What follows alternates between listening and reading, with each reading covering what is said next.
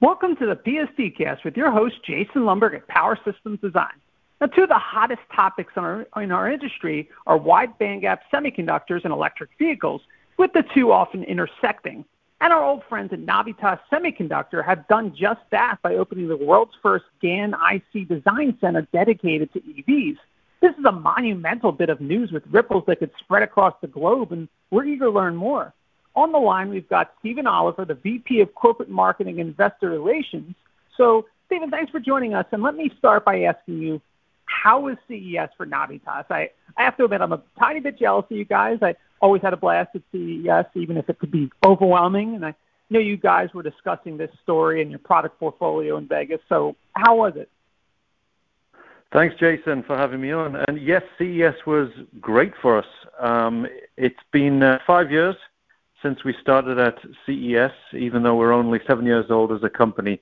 So it's a very important venue for us in both the business-to-consumer side, helping people understand what GaN is, and especially moving into the mobile fast charger market, but also going into the higher power, or what we call expansion markets, going into data center, into solar, and of course, electric vehicles.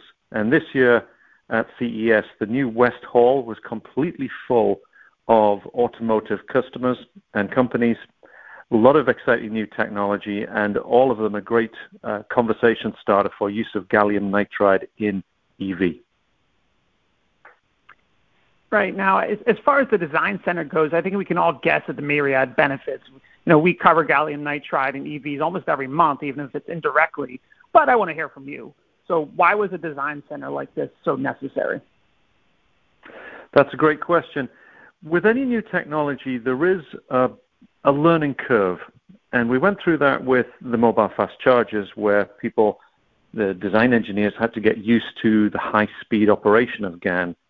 Customers had to get used to the fact that this kind of performance was possible. You know, we're now at the stage where Xiaomi and Vivo using 120-watt GaN fast power IC-based chargers to power phones that will charge in less than 20 minutes.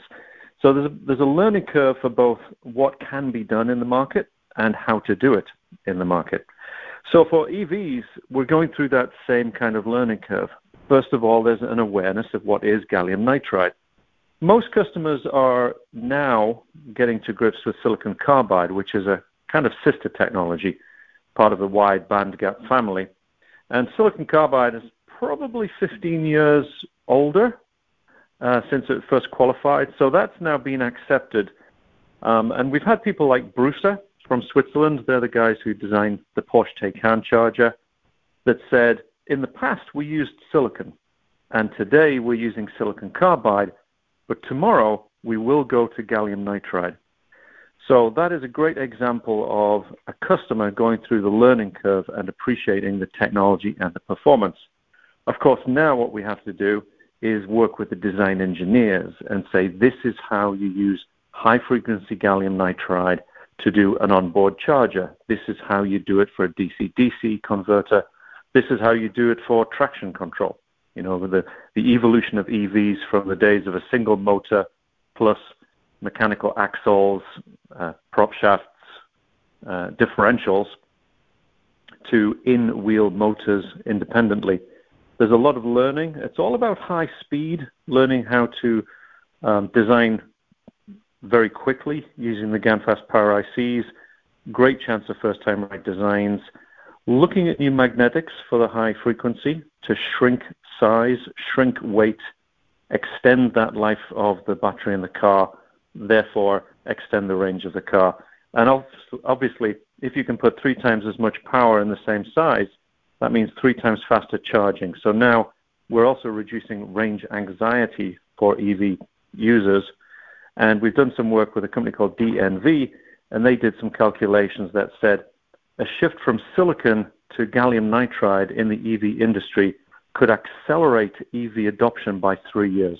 And that's a significant benefit in terms of the cost of the vehicles, in terms of the CO2 benefit that it brings to the planet. Very interesting. Now, for those who haven't read the press release, could you give a brief overview of the design center itself, where it is, its mission, who will lead it, and any other vital details you can think of? Sure.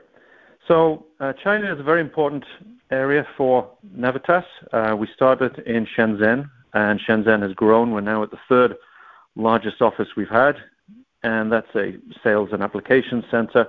In Hangzhou, we have our new data center design center, and Shanghai is the location of both the IC design center that we have in China to mirror the one that we have in Los Angeles, but also this EV design center. And this design center for EVs really brings together some experienced talent in the industry with state-of-the-art capabilities and physical space for customers to come to our office, come to our lab, really go through the material, help to design circuits, and then get them implemented. The design center itself is led by a gentleman called Hao Sun. Sun is his last name. He is an industry veteran. He was at the top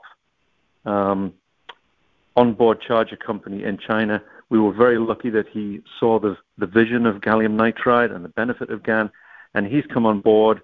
He's growing a team very rapidly, and that's system designers, that's PCB experts, that's mechanical experts, that's thermal experts, also magnetics. There's a lot of new learning about high-frequency magnetics, and Sun Hao's team, or Hao Sun's team, is growing in all of those areas.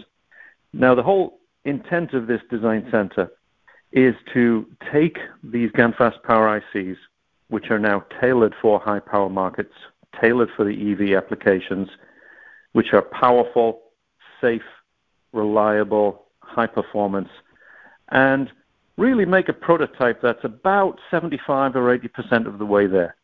So it's a real proof point for a customer to say, yes, you can hit this efficiency point. Yes, you can hit this power density point. And here's the full bill of material, and look how low cost that GaN-based system is compared to the old legacy silicon or silicon carbide solution. So it's going to a 75 or 80% productizable prototype, and then the customer will take it the rest of the way. We will still be on their shoulder, making sure everything goes well, so they have a first-time right success with their end application. Very cool. Well, you've touched on this already, but maybe you can underline it again. In general, how do you think this design center could reverberate across the industry, or maybe even the globe? This is the first time that anyone has a GaN power IC design center for EVs, as you said earlier. I think it's crucial because we're not restricted, we're not held back by a legacy product range. You know, we're not using yesterday's technology and having to try and make a profit from it.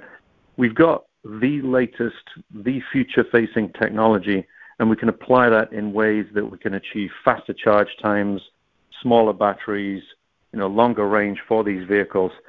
The fact that we have this design center going to that 75, 80% level for these prototypes really is a step ahead of any other adoption of GaN in the industry.